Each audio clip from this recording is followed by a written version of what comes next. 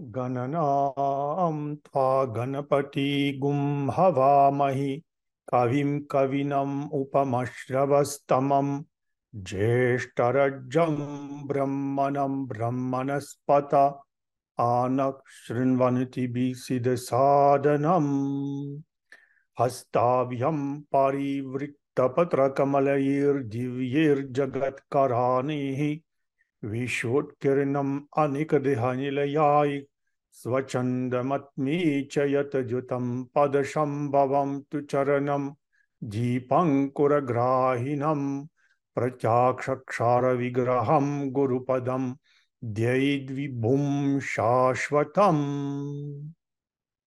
Всех приветствую.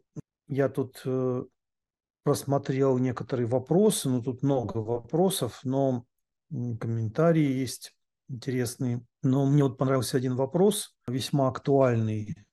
Я так подразмыслил, и несмотря на то, что я уже об этом говорил, я чувствую, что стоит еще раз коснуться этой темы. Человек мне написал, Адеш Гуруджи, вы как-то говорили, что йога натха частично связана с аюрведой, джьотишем и многими другими науками. Могли бы вы, если возможно, побольше рассказать причины, чем это вызвано? Меня очень интересуют эти науки. Как мне кажется, в них очень много полезного, что раскрывает в йоге много такого, без чего ее невозможно понять глубоко. Например, свара шастра. Вполне очевидно, что связано с джьотишем. И хотя я понимаю, что есть немало тех, кто все это знают достаточно плохо, но разве есть в этом вина самих наук? Вины самих наук, конечно, нету, однако на все это нужно посмотреть более трезво, для того, чтобы понять причину, почему йога независима от этого всего.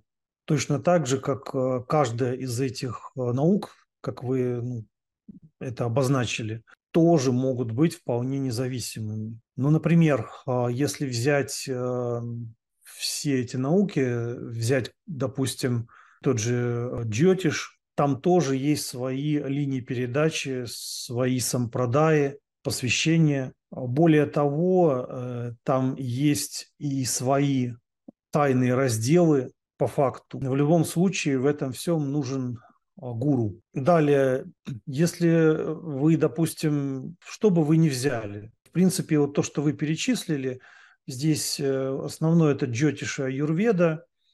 С аюрведой так точно такая же ситуация. Там тоже нужно искать аутентичного гуру, который знает глубоко этот путь и который может объяснять все нюансы, все тонкости, которые необходимо учесть, если вы даете какие-то наставления упадеши тем или иным людям или же своим ученикам. То же самое касается и санскрита, да, в общем-то, чего угодно, и даже таких систем, как, допустим, васту шастра или, допустим, как определение. Знаете, некоторые, допустим, тоже кундали смотрят по ладони человека. Мне гуру говорил, что вообще джанма кундали также есть на наших ладонях. Единственное, что ладони, они могут меняться. То есть в зависимости от того, как меняется ваша судьба, могут меняться и ладони. Допустим, вы там переезжаете в другое место, в другой дом, и это все, пожалуйста, васту тоже отражается на ваших ладонях. Кундали там все очень фиксировано. Но не все так просто, как я имею в виду кундали астрологически. Но в любом случае, смотрите ли вы там эти хаста-реки на ладонях, вообще все, что там есть. Или же, допустим, вы изучаете васту, все это исходит из джьотиша. И то, что вы упомянули свара шастру, есть известная Шива Свародая, известный текст. Помимо этого текста есть другие, там свара чинтамани, у натхов тоже немало текстов малоизвестных, но тем не менее вы можете, если вы знаете хинди, найти. Например, Горакша Пурана есть такая на хинди, там есть разделы, посвященные сваре. И действительно, это все завязано на джьотиш, Однако я приведу такой пример. Допустим, в том же джьотише там очень много нужно учитывать каких-то деталей, не учтя которые вы можете дать ложную оценку человека, ситуации, его жизни. И, допустим, там есть такие йоги, которые одна, допустим, может быть благоприятной, какие-то положения планет в Джанма-кундали или в Навамшах, которые, допустим, являются положительными, ну или относительно положительными, а будет какая-то еще йога, ну, например, может быть хорошая планета находиться в каком-то доме, в каком-то знаке зодиака в Раши, а ее могут окружать, допустим, негативные какие-то грахи, то есть и получается папа Картари йога, и весь позитив этой планеты сводит на нет. Или наоборот, могут быть какие-то, на первый взгляд, негативные положения, они, допустим, могут отменяться какой-то позитивной йогой. Йоги – это соединение планет. Всего их там тысяча, этих йог. И все их изучить, я не знаю, не могу здесь дать точную оценку. Ну, допустим, один из моих учителей, Аваниш Пандей, он астролог, знает аюрведу и тантрик также. Вот он консультировал конкретно Ведьянатха касаемо джьотиша. Сам Ведьянатх, он в это особо не погружался. Ну так, общие какие-то вещи он знал, но, как и многие надхи, да, как и многие саду, он глубоко в это все не погружался, не исследовал. Почему? Потому что ну вот представьте, даже просто запомнить какие-то основные йоги, ну вот есть основные, которые любой более-менее профессиональный астролог должен знать.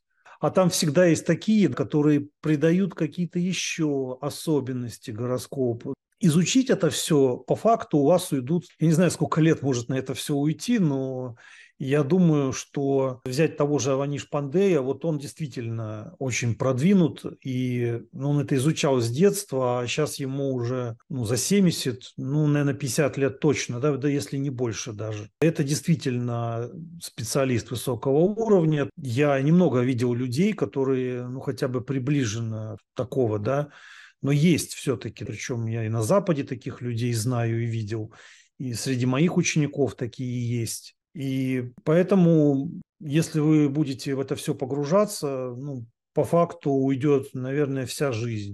Вот если вы хотите реализовать какое-то мастерство в данной сфере.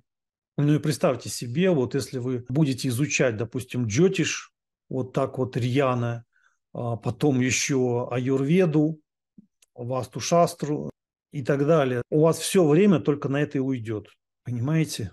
То же самое касаемо санскрита. И, ну, хотя чисто теоретически, да, там можно, ну, вот в университетах, например, в западных учат санскрит на каком-то уровне, они умудряются там за 3 года. Бывают случаи даже, когда какой-то базис получают и меньше, но, честно говоря, посмотрите какие-то реальные примеры людей, которые хорошо знают санскрит, которые, допустим, свободно на нем пишут. Не просто вот там, сейчас уже можно и просто через Google переводчик прогнать, но это будет вообще просто дурдом, конечно. Это не будет. И правила Сангхи просто отбрасываются, много чего еще. И вообще может просто искаженно передавать смысл, не улавливать какую-то терминологию, а вот реально с учетом там всего, тем более, если вы еще соблюдаете там метрические размеры, составляете какие-то шлоки. Вот многие говорят веды, веды, вот мы следуем ведам. Я слушаю, как люди просто произносят в русском языке санскритские термины, и при этом они там ссылаются на веды, они даже не могут просто сами названия правильно произнести. То есть обычно большие ошибки, если русскоязычные последователи чего-то из Индии, то, как правило, не учитывают, например, есть разные, у нас есть одна на или н, а у них там не и н и на 4. Потом там много ошибок, когда индусы пишут на латинице, все идет вперемешку часто, ща и там и ша, и са, то есть они «са» там подменяют «ща», так как большинство людей не знают деванагари, они просто это все копируют, и большинство произносят неверно. И хотя в хинди там, допустим, они вот эту церебральную «ша» и «щ» часто их как одну фонему используют, но, допустим, «са» это по-любому будет другая фонема. То есть другая шипящая будет. Многие себя этим не утруждают, у них неправильные произношения. Соответственно, неправильная фонетика, она может вообще все поменять. Поменять значение слов, когда не учитываются какие-то долготы, не учитываются придыхания. Многие пытаются сделать вид, что они там знают, и то, как они пишут в русском, допустим, где-то должно быть «да», такая одна «д», а они там пишут две. Там, где не надо писать, они пишут и наоборот, вот так. При этом изображают, что они там что-то знают. Но любой более-менее соприкоснувшийся с санскритом, или вообще с хинди, допустим, человек, он сразу же это все увидит. Он увидит все эти ляпы. По факту, тем более грамматика Панини, если вот честно на это посмотреть, лет 15-20 может уйти. То же самое, как с джьотишем, допустим, запомнить эти там 1000 йог. Да, тут люди-то не могут даже просто сахасранаму запомнить какого-то божества, а тут нужно запомнить 1000 йог или там 1000 сутр, которые в грамматике Панини, или тем более запомнить Сиддханта Каумуди, комментарии различные, или там Патанджали, грамматические комментарии к Панини.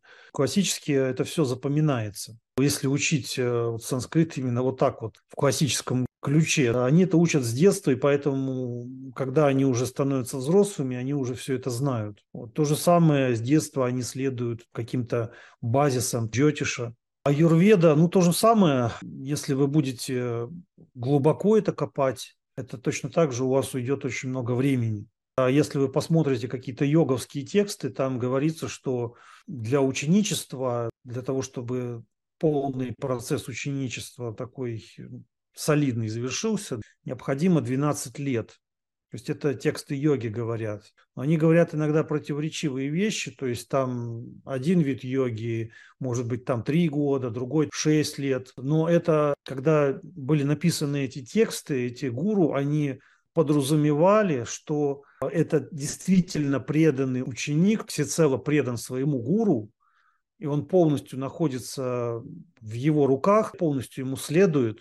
Представьте себе западный человек, такой нарцисс, свобода личности, на самом деле просто какой-то винтик в системе, какая-то букашка, но мнит из себя там черт знает что, и вот он приходит, к гуру относится не пойми как, вернее, понятно как, никак. Просто пришел там отхапать каких-то техник, и вот он говорит, может, там через 12 лет я стану каким-то продвинутым адептом, но это не происходит. То есть он должен учиться непрерывно. Поэтому в той же йоге может быть намного больше, это может и 30 лет, но вообще классически в традицию приходят вообще навсегда. То есть если это касается, допустим, йоги, да, которые, в принципе, на что направлена йога? Она направлена на вечный атман. Да, вечный атман – это даже, это не одна жизнь, а это вообще все жизни. То есть, потому что атман, он, так сказать, переходит из одного тела в другое в виде дживатмана. В конечном счете вы реализуетесь как атман в чистом виде. Соответственно, то, что нам кажется, когда вы там приходите и говорите, там, я хочу там чуть подучиться, многие приходят с какой-то такой, они уже воспитаны нью-эйджем, они воспитаны несерьезным отношением к всем этим вещам, и поэтому они приходят просто отхапать какой-то информации, каких-то практик, не понимая, насколько это серьезные пути, сколько там много всего. Здесь ты только можешь обмануть самого себя. То есть думаешь, что ты там обманешь каких-то гуру, высокомерием смотря на них, типа, что это такое? Религиозные фанатики, которые себя там много мнят. Но это на самом деле эти люди, они мнят из себя. Потому что эту оценку они дают в связи с чем? В связи с каким своим умонастроением? Я даю свою оценку по той причине, что считаю, что вот я уже, ведь же я смотрю на основе чего-то, я считаю, что я very experienced, то есть я великий продвинутый персонаж, который столько всего уже в жизни прошел. Некоторые мне там начинают что-то пререкаться, да я и так, я там и то, и все. И у меня было... просто само то, что человек в таком духе общается, это говорит о том, что он не способен учиться вообще. То есть он будет отнимать только напрасно время данного учителя, забирать это время у других его учеников. В конечном счете он просто уйдет. толку не будет никакого от того, что он пытается вырвать какие-то куски информации. Нет, то есть это все не прокатывает, поэтому все эти системы изучают именно специалисты глубоко. Но опять же, на каком-то уровне вы все равно можете изучить джьотиш, да, на каком-то уровне вы можете изучить аюрведу или еще что-то такое. Санскрит, пожалуйста. Но санскрит, вот по факту, вот вы посмотрите, людей, которые знают хорошо.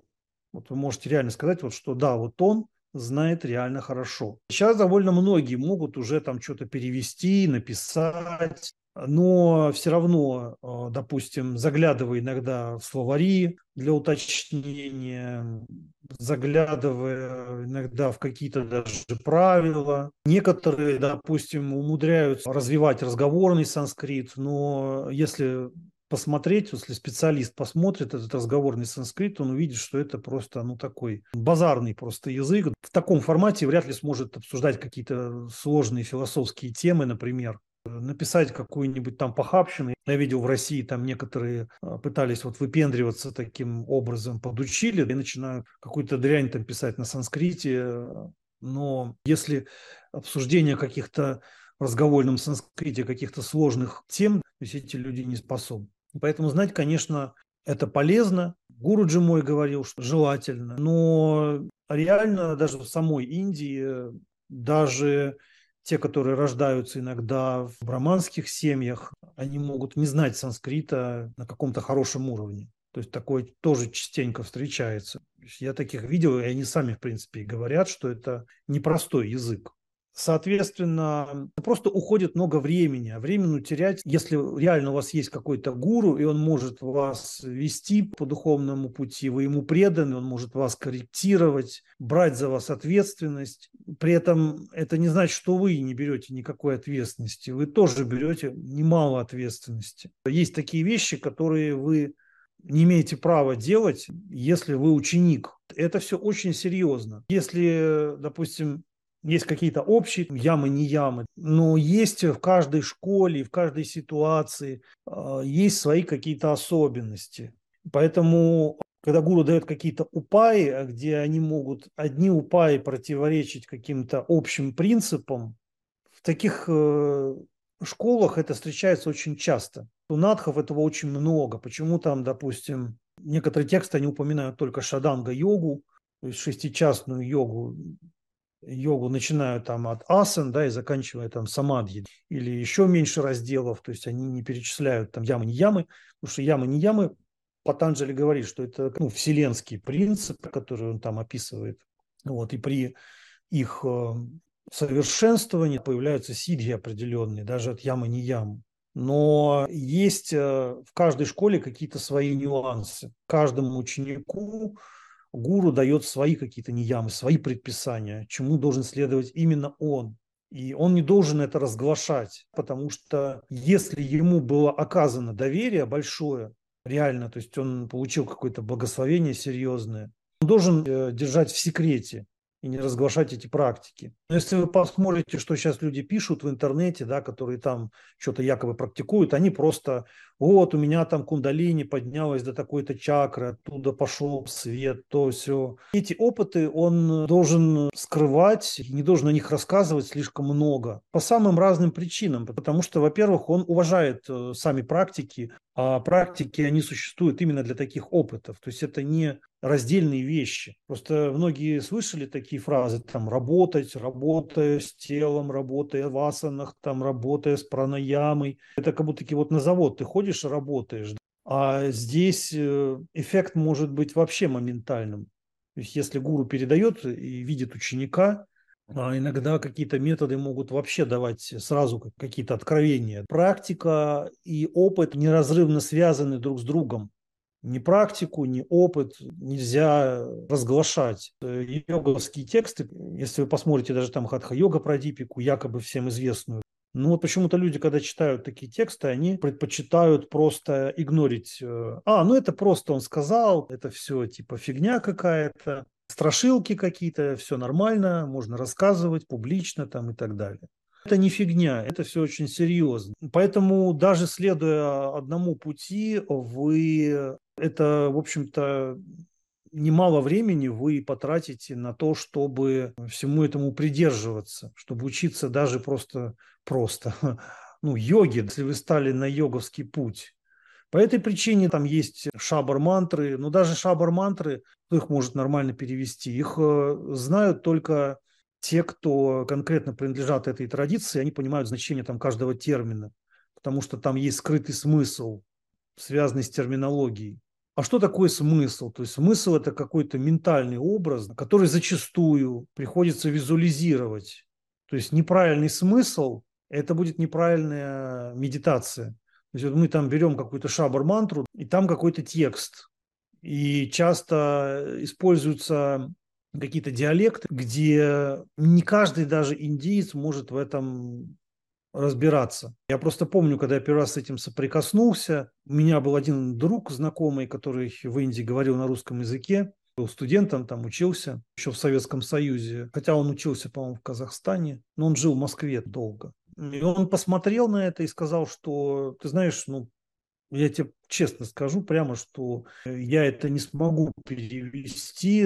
Ты понимаешь, что хинди я знаю достаточно хорошо, но я сомневаюсь, что вообще здесь кто-то переведет из многих моих знакомых. У меня есть знакомые тантрики.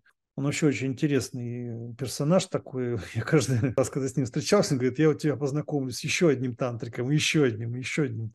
С таким-то пандитом, с другим. Он периодически мне устраивал встречи с разными пандитами, которые что-то мне там подсказывали. Однако даже некоторые из них, касаемо там шабар-мантр, они тоже говорили, что говорит, ну, я могу только догадываться, что это вот так-то, так-то, так-то, но тебе необходимо это переспрашивать у того, кто их применяет. Ну, какие-то мантры они могли там перевести, объяснить смысл, но некоторые не могли. Такая ситуация тоже может быть. Поэтому, когда там кто-то говорит, вот, это простые какие-то мантры, потому что это обычный там базарный язык разговорный, и, соответственно, типа, зачем? Лучше санскрит. Санскрит более правильный и так далее. Ну вот, пожалуйста, я вам просто вот объяснил, что такое санскрит. Ну, то есть, когда мне кто-то говорит, что вот он знает хорошо санскрит или знает хорошо джьотиш, я, конечно, понимаю, что кто-то может реально что-то знать, и знать даже неплохо, но где вот этот горизонт, где это все там заканчивается? То есть там можно совершенствоваться и совершенствоваться. Потом смотрите, ну, в большинстве своем натхи – это саду. Но не всегда. Не всегда, то есть есть много и грехастых тоже. Сейчас я думаю, что то, что многие иностранцы стали посвящаться, кстати, будьте осторожны, потому что некоторые посвящаются у шарлатанов.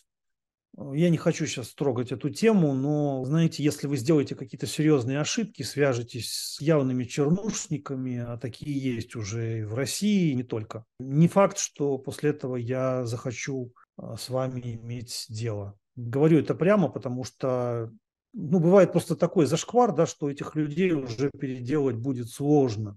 Поэтому внимательно посмотрите, насколько там все чисто с парампорой у человека, потому что сейчас очень много появляется симулякров. То есть, когда я стал двигать натха сампрадаю, вместе с этим некоторые вообще даже себя называют натхами, ну, просто для того, чтобы, как они сами считают, чтобы я не был таким единоличником натха сампрадая там в России, в русскоязычном пространстве. Я же не против, если будут какие-то люди, посвященные реально в натха сампрадаю, но не практикующие там на самом деле они там следуют какой-нибудь там какому-нибудь телемизму, каулизму или еще чему-то, как они считают. А надхов они там считают, что это путь Пашу, поэтому давайте мы это вот внешний круг, это у нас будут надхи. Это люди, которые поливали грязью Горакшанатха на своих форумах. Эти все у меня копии сохранились этого их форума. То есть я могу это все предоставить. И сейчас они выдают себя за надхов, чтобы, как они там считают, на меня все не было замкнуто. Но эти люди, они не живут в Индии, не следуют реально надха сампрадаи, учат чему попало, какой-то тантре, и те, на кого не ссылаются в Индии, не имеют к надха сампрадай никакого отношения, или там очень весьма туманные и мутненькое. Есть одна такая история, Если кто-то вот просто зашкварится таких, просто я не могу дать гарантии, что с этими людьми потом, после такого рода ошибок, я просто сейчас это предупреждаю, чтобы потом не было ко мне вопросов. То есть я потом просто не возьмусь за этих людей, их там переделывать как-то. Если они будут вовлечены в какую-то чернуху, то они разделяют карму. То есть, а я знаю, какие грязные вещи делали и делают эти люди. Нет никаких там внешних кругов натха сампрадаи, а на самом деле они какие-то там тантрики. Нет никаких натхов, которые восходят к Матсьендра натху и отдельно, которые восходят к Гуракшанатху. Есть просто натха сампрадая и все. Все остальное – это засер мозгов просто, подлейший. То есть это все шарлатаны, те, кто такое говорят. И поэтому, если вы им поверили, значит, для меня это уже просто показатель, что вы просто идиоты. И чему-то вас учить я не возьмусь. Ну, или, по крайней мере, это очень осложнит. Я понимаю, что некоторые люди, они там не виноваты, они просто попали в чьи-то грязные проекты. Но если люди реально посвящены в Натха Сампрадай, вот они поехали в Индию, нашли какого-то реального йогина, какого-то подвижника, который авторитетен внутри Натха Сампрадая, и они полностью придерживаются и достаточно долго у него учились, вот тогда, в принципе, почему бы и нет, если они учат аутентичные традиции, а не каким-то там непонятным круть-верть, я только буду рад, если такие люди появятся. Но давайте все-таки вернемся к теме. Что здесь происходит? Частично эти элементы, конечно, вы встретите. То есть, например, вот даже Шива Свароды. Пожалуйста, там ноздри, грахи, какая часть ноздри открыта, или какая ноздря вообще, так называемая арамба, с чего начинается, потом там, допустим, стороны света, да, вполне такая магическая сторона дыхания, да, йоги. Но дело в том, что натхи, они не вовлекаются слишком много во все эти вещи, которые потихонечку вас могут стаскивать в магизм. То есть это не то, что мы там, ну, как-то считаем, что там что-то неправильно в целом во всей свара-шастре или во всем джьотише. Но просто это чрезвычайно сложное знание. Йога все-таки это немножко другое. Или, допустим, та же самая аюрведа. То есть просто чтобы изучать, например, муж Тары Микаэль, Маду, он родился в Индии, он с детства изучал боевые искусства, да, индийские, и вместе с ним вот все, что прилагается, да, там из аюрведы, из медицины сиддхов, да, то есть он знает очень много всяких рецептов, расаяны, то есть как это все применять, действительно это все очень эффективно. Ну, само то, что человек с детства это все копал, да, и вот когда он мне стал это все объяснять, там рассказывать, и на юге Индии это встречи были там с разными учителями. Там такая же ситуация, то есть это надо в это реально погружаться. Вообще, как бы аюрведа, она очень интересная, потому что та ситуация в мире и то, что происходит с тем, что мы раньше когда-то называли медициной и до сих пор называем, то, что сейчас происходило, ну, вы понимаете, о чем я говорю. Хочу им сказать большое спасибо вот этим всем негодяям, которые сняли маски с очень многого, что, я так понимаю, и было, но скрывалось, а что-то конкретно просто, я не знаю, какие подобрать мягкие выражения для этого всего. Хочу им сказать спасибо. Они еще больше укрепили мою веру в мой путь, вызвали у многих моих учеников больше интереса именно к аюрведе, к нормальной природной медицине, традиционной индийской, которая является древней. Конечно, это не отметает и современные знания какие-то, да, которые есть. Но то, что мы видим сейчас, все это местами просто является диким ужасом. И это сфера, с которой я считаю, что надо быть крайне осторожным. И в отношении себя самого, в отношении своих близких, потому что я знаю случаи людей, моих близких знакомых, да, чьи родственники были, ну, скажу прямо, убиты. Поэтому, да, это жесть, но я всегда пытаюсь вынести какой-то урок из каких-то историй. И это большая беда, если люди все-таки уроки не выносят, значит, они свою жизнь проживают чисто номинально, вот, и раз они эти уроки не прошли, будут это проходить в следующих жизнях. Поэтому лучше это проходить целиком сейчас, как можно больше выносить уроков из каких-то историй. Когда это будет означать, что эта ситуация вас сделала сильнее. Если эта ситуация, тяжелая ситуация, вас сделала опущенцами, ну, тогда просто такова вам и цена. То есть это ваш собственный выбор. То есть люди сами выбирают, хотят они быть опущенцами или не хотят. И они должны очень внимательно подходить ко всему, прежде чем принимать какие-то решения. Поэтому что тут сказать? Да, большинство натхов, они являются саду, какая-то часть являются грихастами, но это обусловлено реалиями самой Индии. Вообще, ну, когда в Индии говорят, что, вот, допустим, вы получаете какое-то имя при дикше, они так и говорят саньяса, саньяса name, наполовину английском или нам на хинди, да. Что это означает? Что саньяса – это просто вот сама дикша, да? И когда вы прогрессируете на духовном пути, вы можете получить другое имя, и вы можете получить вообще другое рождение. Но сейчас огромный ажиотаж на эти дикши, и есть даже немало людей, которые получили якобы какие-то дикши, собирают какую-то информацию вот, для того, чтобы представлять себя там в качестве гуру, но при этом они даже не стали еще и учениками. То есть они просто сборщики информации, то есть то, чем должен заниматься искусственный интеллект, они в себе воплотили во всей красе. И таких тоже немало людей сейчас появилось. Ничего от них не идет, никакой шакти, ничего они не реализовали. Поэтому тут тоже надо быть очень осторожными. Однако, к чему я это говорю, что саньяса, неважно, где ты там посвящен, в каждой традиции есть какие-то уровни, которые соответствуют саньясе. То есть это не обязательно, что человек, точно так же, как и брамачарья, это не обязательно, что человек там отказывается вообще от полностью от интимных отношений. То есть он может это делать, допустим, если он грихастха, вот, например, брамачарья, почему-то в прабхупадовском кришнаизме там так вот все это обставили, что семейный человек, он должен иметь интимные отношения там, со своей женой или там, жена с мужем только для зачатия детей. Ну, там просто ложные переводы, интерпретации. Да, этот термин может, как там это встречается в Пуранах и каких-то там шастрах, да, еще. То есть это можно интерпретировать как благоприятное время для зачатия детей, но может быть и просто как благоприятный период для интимных отношений.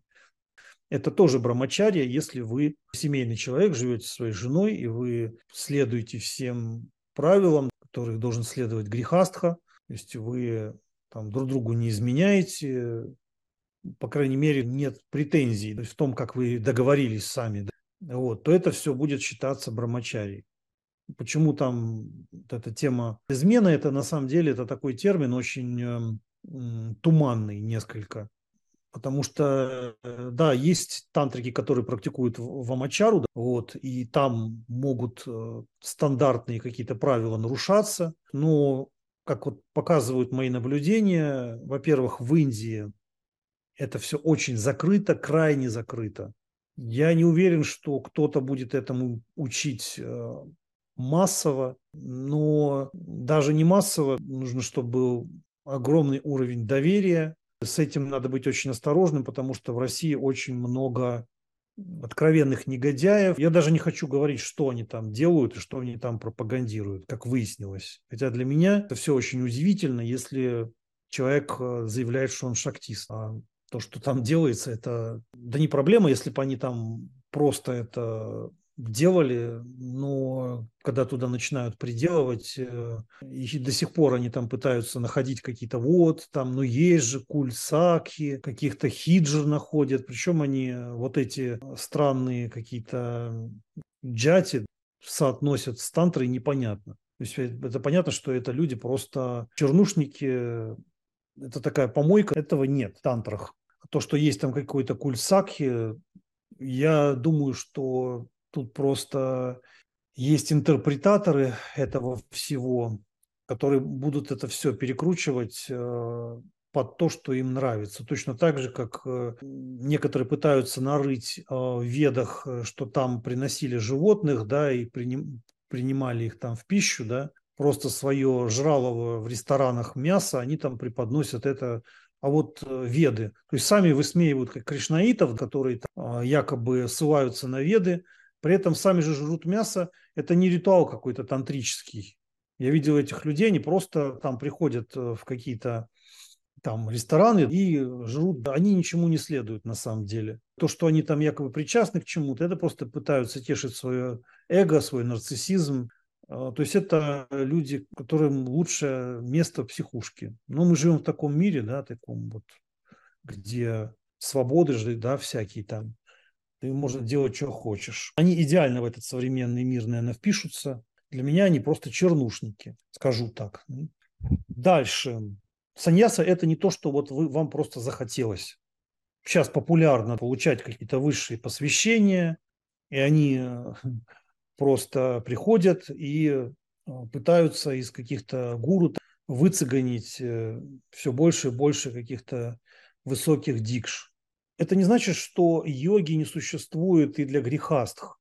То есть йога – это путь для всех. Но Натха Сампрадай много чем отличается от всего того, чему следует в других духовных направлениях Индии. У нас, например, допускаются все люди, независимо от того, какая джати у этого человека, какая у него там варна. Для нас это не актуально. То есть есть традиции, где, например, считается, что если ты в этой жизни родился шудрой, ты в следующей должен родиться вайшью и так далее, пока ты не станешь брахманом, а потом ты станешь достойным для того, чтобы достичь такой классической саньясы, потому что есть, да, есть ордена, там, которые подходят к этому всему специфически. Я знаю, что вот в Дашанаме, например, 3 ордена из 10 туда принимают только брахманов по рождению. Вот. Остальные, допустим, там 7 разные акхара, то есть они принимают тех, кто переходит из других традиций, ну, вообще всех могут принимать фактически. То есть у них тоже там есть определенные разделения. И правила тоже вот, ну, так сложилось на каком-то этапе, видимо, в данной традиции. Вот. У нас такого нет. То есть у нас могут быть все приняты, но тут возникают большие проблемы другие. То, что многие иностранцы, по большому счету, к этому не готовы. То есть это может любой дурачок поехать, найти какого-нибудь просто желающего поехать на Запад бабая, получить за какие-то выгоды, которые этот бабай преследует, дикшу от него, и потом говорить, вот все нормально, вот смотрите. Вот у меня уже есть Джанео, вот у меня там сейчас, пожалуйста, кундалы там и так далее. Да? Но этот человек, он и не жил в Индии. Он собрал какую-то информацию из интернета. Были такие, которые, например, нахватывали у меня много знаний, много информации. Ну, вот на Украине таких немало было. То есть потом реально они, в общем, в Индии не учились, в Надха Сампрадае, ни у кого. И у них еще хватало наглости. Ну, это, я думаю, это реалии вообще Украины самой. Просто украсть и еще сделать это с предельной наглостью, что, дескать, это вообще это не от него. Это вот мы получили. Потом едут куда-то там в Индию и начинают ссылаться на кого-то. Ну, или так съездить к нему, отметиться какое-то время, может быть, на месяцок, чтобы потом рассказывать, что, дескать, вот он учился. Саньяса – это то, что естественным образом психофизически происходит с человеком. Потому что индиец, вот он рожден в определенной среде, где с детства он еще в чреве слышит эти все мантры, в чреве своей мамы. Он пропитан этим всем. Даже если он может вообще иногда ничему не следовать, ну, хотя лучше, конечно, следовать, да, но тем не менее. Он идет просто по улице, там это вот эти все храмы, они повсюду. Там эти мантры звучат, там эти какие-то там правачины проходят. Это вся эта среда, она уже его развивает даже бессознательно. Понимаете? Через это все он развивается. В конечном счете он созревает целиком до какого-то уровня практик. И дальше уже, как он решится своим гуру, то есть будет он семейным человеком или может жить один, оставив семью, это уже как сложится, это все оговаривается и с его гуру, но, конечно, гуру, они смотрят реальные возможности своих учеников, и если они понимают, что традиции возможно, чтобы у человека было там и чира дикша, и чоти дикша. На самом деле это просто условные обозначения. По большому счету, полноценный натха – это тот, у кого кундалы, но нужно понимать значение этого всего.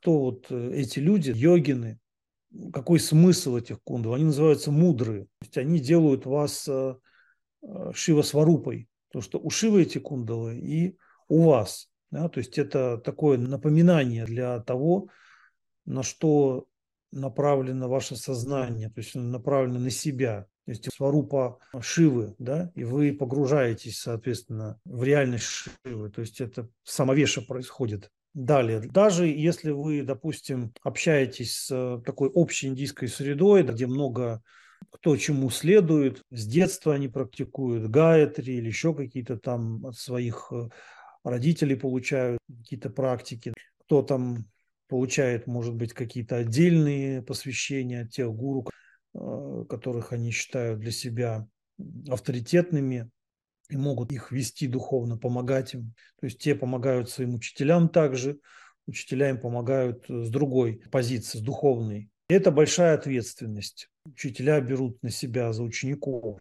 Соответственно, находясь внутри, я бы даже сказал, вот живя в традиции, то есть они не просто там примкнули как-то, а они живут в ней потом. Понимаете, в чем дело? То есть это не хобби, вот пришли йогой позаниматься. И тем более, как вот там в России некоторые отморозки просто, ну вот цель поставили, просто вот цель просто гадить, а не потому что они верят в Горакшанатха, верят в натхов. Это люди, которые живут постоянно лицемерием. Такие тоже сейчас уже есть. Это не такой вариант, что там типа вот натхи у меня такая ширма, а на самом деле у меня там кашмирский шиваизм. Какой нахер кашмирский шиваизм? Что ты вешаешь на уши лапшу?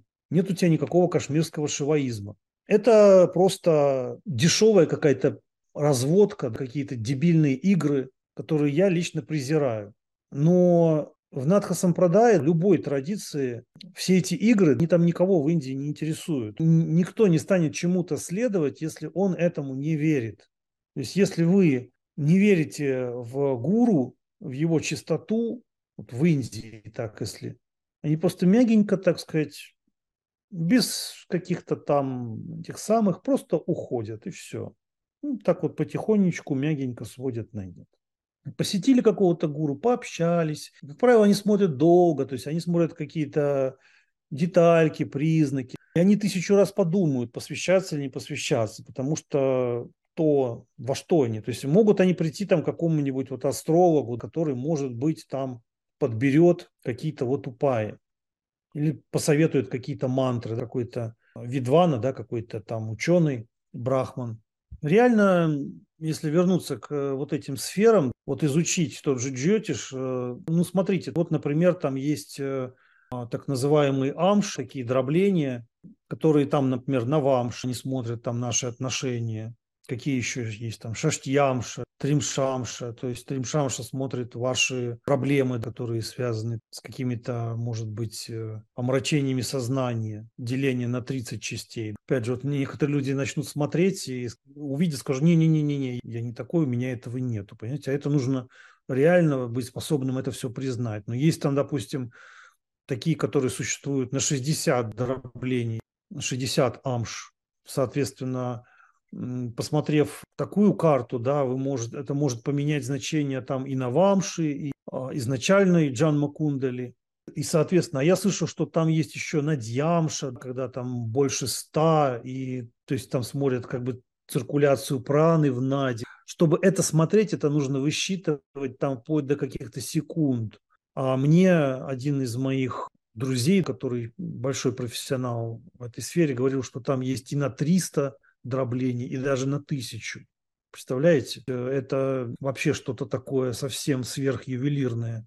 Я даже себе представить не могу и точно знаю, что я туда не буду лезть совсем. Но тем не менее, то есть многие не помнят, когда они там рождены. То есть надо выверять ну, можно там, допустим, выверять по внешнему виду человека, смотреть там, в каком он зодиаке, да, где у него там лагна. Можно смотреть по событиям его жизни, сопоставлять. можно по навамше смотреть, можно по, то есть что это за знак, можно по полу партнеров ваших, по каким-то другим картам можно сопоставлять с линиями ладони, например, потому что это тоже джанма кундали. Вот это тоже как ваш, здесь все показано, все линии. То есть некоторые, вот, например, неварские тантрики, они даже делают янтру специально чанданом, рисуют, потом там чертят синдуром, там кладут туда цветок, призывают божество, подносят к сердцу. То есть они, как бы это тоже мандала такая, практикуют джапу таким вот образом, то есть такой маленький храм у тебя в ладошке. Это тоже как фактически все ваше тело там находится. Ладони больше меняются. Конечно, это все имеет какие-то связи. Аюрведа, пожалуйста, пранаяма, она воздействует на доши. Там и какие-то виды пранаям, например, огненные пранаямы, они там уменьшают или вату, в основном вату, если это там уджай пранаяма или там сурьябхеда, или они уменьшают иногда капху, или если это там охлаждающие пранаямы, они уменьшают питу, допустим, бастрика, она все там три доши балансирует. Ну, вот так. Но это тоже не надо понимать, как мы говорили о том, что вот есть тумод. Ну, я то видео поместил на Бастион, поэтому там это есть видео, посвященное неправильному пониманию тумо, что да, действительно может вырабатываться такая мощь, в зависимости от того, где вы находитесь, в какой среде, вся ваша психофизика вырабатывает такую защитную энергию тела. Но это такие сверхтонкие психические процессы. Но, к сожалению, практику понимают все очень примитивно. То есть они не относятся серьезно к этому всему. Они просто хотят вот какие-то техник понасобирать, начать экспериментировать без принадлежности конкретной традиции. Ну или формально якобы там принадлежать, по факту во все это не верить. Вот. Несерьезно к этому относиться. Вот такого очень много. Но это все не прокатит. Это все будет самообман и убийство своего времени. И да, смотрите, вот, пожалуйста, даже просто я, например, знаю в своей кундали время своего рождения вплоть до секунд. То есть я настолько это все... Мы проделывали там ректификацию, что мне даже секунды известны. То есть сама моя мама не знает. Я с опытными джьотиши, мы это все смотрели. Вот, и сопоставлял с событиями. Это не было так вот все просто. Поэтому иногда просто от каких-то минут там может все поменяться. И даже если это не поменяется, допустим, в основной кундали, это может меняться в навамше и в других дроблениях. Вот, а их там достаточно много, как вы видели. Плюс там еще вот по этому положению смотрят там период, и в зависимости от положения планет смотрят, как они проявятся в тот или иной период вашей жизни. То есть это там смотрят по накшатрам, а это все, ну, в общем, это все какие-то детальки, которые, там очень много всякой символики.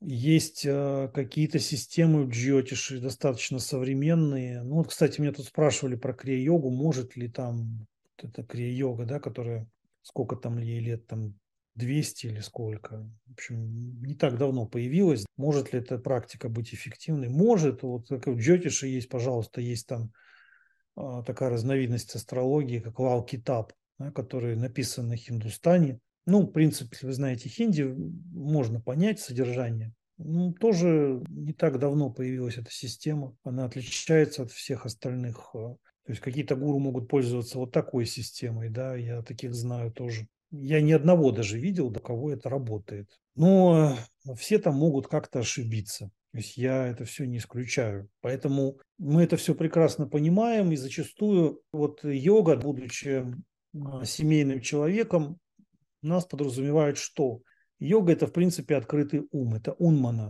То есть она не необходима даже для самого ученика, то есть для процесса ученичества. То есть если вы забиваете голову, вы сажаете себя там заранее в какие-то там квадратики, там треугольнички, то, соответственно, это может быть неправильным, вы не готовы переключиться для того, чтобы это все пересматривать, значит, на этом ваша йога остановилась. Йога – это открытое, это пробужденное, открытое сознание. Поэтому даже для грехастхи, да, который изучает, там, допустим, аюрведу, хотя бы, или там еще какие-то науки, которые полезны, или до какой-то степени санскрит. Ну, вы можете просто там, я не знаю, взять учебник Кочергиной, по нему пройтись, и, в принципе, этого будет достаточно, чтобы там переводить какие-то тексты и понимать там значение мантр. В общем целом, ну, как бы лучше, конечно, это дальше потом усовершенствовать. Да, на каком-то уровне это все вполне возможно. Ну, даже на каком-то уровне это все займет определенное время. Но если мы следуем пути йоги, то есть это не должно нас чрезмерно отвлекать. То есть мы должны понимать, что для нас главное, что второстепенное в данном случае. Поэтому все эти там красивые системы, какие-то каулические обряды, какое-нибудь огромное там количество мантр. Эти мантры, их там просто бесчисленное количество, это все очень интересно, там можно погружаться, но мы не знаем, что там правильно и что там неправильно. Мы всегда должны быть готовы к тому, что мы здесь можем ошибиться. И другие могут ошибиться. Это не значит, что мы там не должны там общаться с людьми, там выслушивать их. Я общаюсь, даже если люди не очень хорошие специалисты. По-любому я отношусь с пониманием, если это они хорошие именно как люди, да, почему бы и не общаться с ними. Это важно, да, развиваться. Я открыт для всего. Вот, и эта открытость – это йога тоже. Вот, поэтому для всех она может быть полезна на каком-то этапе. Но если вы созрели для более высокого уровня, многие, есть такие натхи, которые действительно становятся саду в таком, вот, саду такие конкретно. То есть им вообще все, они оторвались от всех завязок, они считают, что этим должны заниматься мирские люди, но мирские тоже, это тоже духовный путь в Индии. То есть не надо думать, что мирские это вот какие-то, то есть это тоже мирские есть вот, которые вообще ничему не следуют, а дармики. Большинство мирских людей это тоже какая-то дарма, это тоже духовные пути различные. И они тоже непростые, не требуют полной самоотдачи, да, вот, и занимают много лет, а у кого-то и всю жизнь частенько. Для такой полной саньясы должны быть какие-то серьезные основания. Но в Индии даже те, кто, допустим, становятся саньяси, все равно не имеют тайно какие-то отношения, вот, потому что индийский социум, многие хотят там такой четкости, что вот это саньяси, это не саньяси, есть критерии. Пока он там объяснит, что это моя шакти, не все поймут, скажем так. Поэтому многие это понимают, открыто это все не говорят, да, потому что долго объяснять. И, ну как им это объяснишь, если они это не практикуют? Потом многие действительно избегают каких-то там отношений по той причине, что семья, дети – это тоже ответственность большая. Вот, и они считают, что вот лично для них это головняк. Вот. Ну, лично у меня там, допустим, семейная жизнь, вот в таком нормальном виде, да, она мне просто противопоказана там по гороскопу, что это просто меня сожрет и уничтожит. Поэтому у меня просто по-любому так это сложилось. И такая типичная семейная жизнь, когда дети, все такое, это, это большой напряг. Так как для меня все-таки духовная практика на первом месте, и она забирает большую часть моего времени. Такие нормальные женщины, вот в классическом понимании, я не издеваюсь здесь, я не стебусь там над женщинами, они, правда, вот нормальные для меня они не подойдут вообще никак, только ну, какие-то совсем ненормальные, если что. Где же таких ненормальных там, да? Вот. Ну, вообще, если честно, даже Запад, ненормальность, она тоже ненормальности рознь. То есть есть в плохом смысле, есть в хорошем. То есть, в принципе, Запад, он вообще ненормален сам по себе, да, если с точки зрения индийской традиции смотреть, там семейные отношения. Ну, то есть они такие, что просто индусы просто, ну, и понятно, почему они так относятся к западным женщинам. То есть они так вот иногда ведут себя по-хамски, там, если только до некоторых доходит, что там все не так-то просто, и не все такие, как они думают, некоторых ставят на место, но и самих индусов в большинстве случаев можно понять. То есть и женщинам, которые едут в Индию, надо, в общем-то, понимать все эти реалии, что это разные миры совершенно. Ну вот так. То есть все-таки Надха Сампрадая вот этот принцип незастревания, незалипания, незагроможденности себя всякими там структурами, какими-то пуджами, какой-то информацией, это для нас крайне важно. Не просто для нас, мы вообще считаем, что это важно для человека. Но просто не все люди это понимают. Вот. А натхи это поняли давно.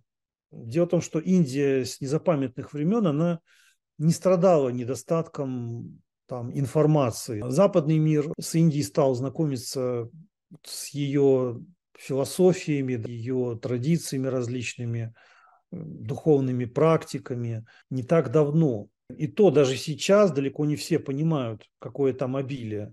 А для индийца, для него это никогда не было каким-то дефицитом. Пожалуй, для них важно, есть какие-то сиддхи у того или иного йогина или гуру или нет. Вот это. То есть они в основном интересуются, могут ли они получить действительно какое-то серьезное благословение от того или иного там подвижника или нет. Вот так. И действительно ли это сделает их там совершенней? Вот. И чтобы это была не информация, чтобы это были реально какие-то знания, прожитые данным гуру, чтобы он понимал, о чем он говорит. Он не просто и говорит, а он вот говорит себя самого. Это он и есть сам. Понимаете? Скорее в таком ключе они выбирают учителей. Ну или если это просто какие-то знающие брахманы, то просто получить какую-то коррекцию, какую-то подсказочку. Ну, там тоже бывают такие проблемы, что иногда каким-то продвинутым гуру приходят, которые, допустим, почитают каких-то божеств, вот реализуют какие-то сидьи, у них какие-то большие знания, они приходят к ним просто там посмотреть, когда лучше женить сына, когда благоприятное время. При этом я такое часто видел, я видел, что гуру знает вообще дофига всего и много чего реализовал, вообще уникальная личность, ну, они приходят за какими-то совершенно приземленными вещами. Да? Ну, вот. Есть в Индии тоже такая проблема. Поэтому йога – это все-таки состояние такой абстрагированности и открытости любым возможностям и способности постоянно наблюдать за собой, в том числе слушать себя. Вот. Это как бы одновременно происходит и вовне. И это нужно как и для ученика такого. Во-первых, даже если вы отучились там у кого-то, у какого-то гуру там, у натха, это не значит, что вы там перестаете быть учеником. То есть это не как там в школах йоги. Вот вы приходите там на Западе, вы там пришли что-то там, какой-то курс подчерпнуть. Нет, то есть вы приходите вообще, то есть вы учеником получаете дикшу, становитесь учеником навсегда, то есть это с вами. У них вообще как-то не принято делать необдуманных каких-то действий. Но бывает так, что некоторые гуру умело скрывают свои какие-то чернушеские, гнилые свои какие-то вот качества характера. Мы видели очень много там всяких историй в Индии, когда было там совращение малолетних, изнасилование даже с убийствами этих малолетних. Там, то есть это вообще какие-то были истории трэшевые. Мне там рассказывали некоторые друзья. Такие реально шоковые. То есть, представляете, он еще там убийствами занимался и потом отсидел какой-то небольшой срок в тюрьме. Богатый какой-то был гуру, его там отмазали. Ну, в таких случаях, конечно, тут вопросов нет, таких надо уходить без всяких каких-то колебаний. Но сама практика, даже если этот человек там был внутри какой-то традиции, к сожалению, это есть много где. Это во всех есть традициях, и в западных там христианстве, да, это встречается много, и в Индии тоже, и в буддизме такое встречается. Когда вот такие уже явно встречаются отморозки, тут уже просто сама традиция здесь не виновата, это надо четко понимать, и тут уже ничего не поделаешь. Ну, бывает так, что в натха сампрадае получаете какое-то посвящение, а, допустим, какой-то чоти дикшу или там, допустим, чира бывает дикша тоже. Вот, когда оказался там каким-то, ну, просто придется делать вам шанкадхал после его ухода, возлияния, чтобы его душа очистилась уже в следующем рождении.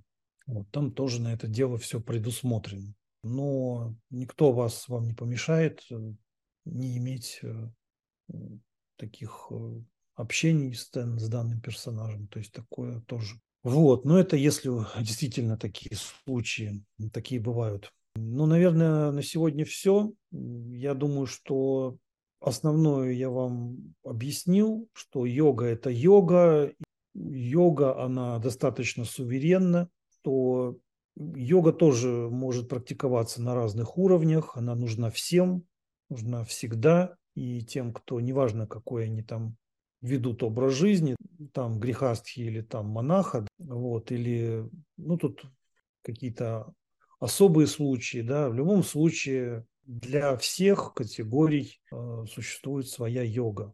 Вот. И в данном случае это гуру должен давать вам какие-то здесь рекомендации. Но йога имеет свои цели. Это все описано и в текстах Горакшанатха, и в йога-сутрах. То есть то, что цель йоги – это самадхи, унмана авастха. Ну, если вы посмотрите конкретно хатха-йога Прадипику, Сватмарама там перечисляет. Говорит, что сагаджа аваста, адвайта, самадхи, манонмани. Все это он там перечисляет и говорит, что все это одно и то же.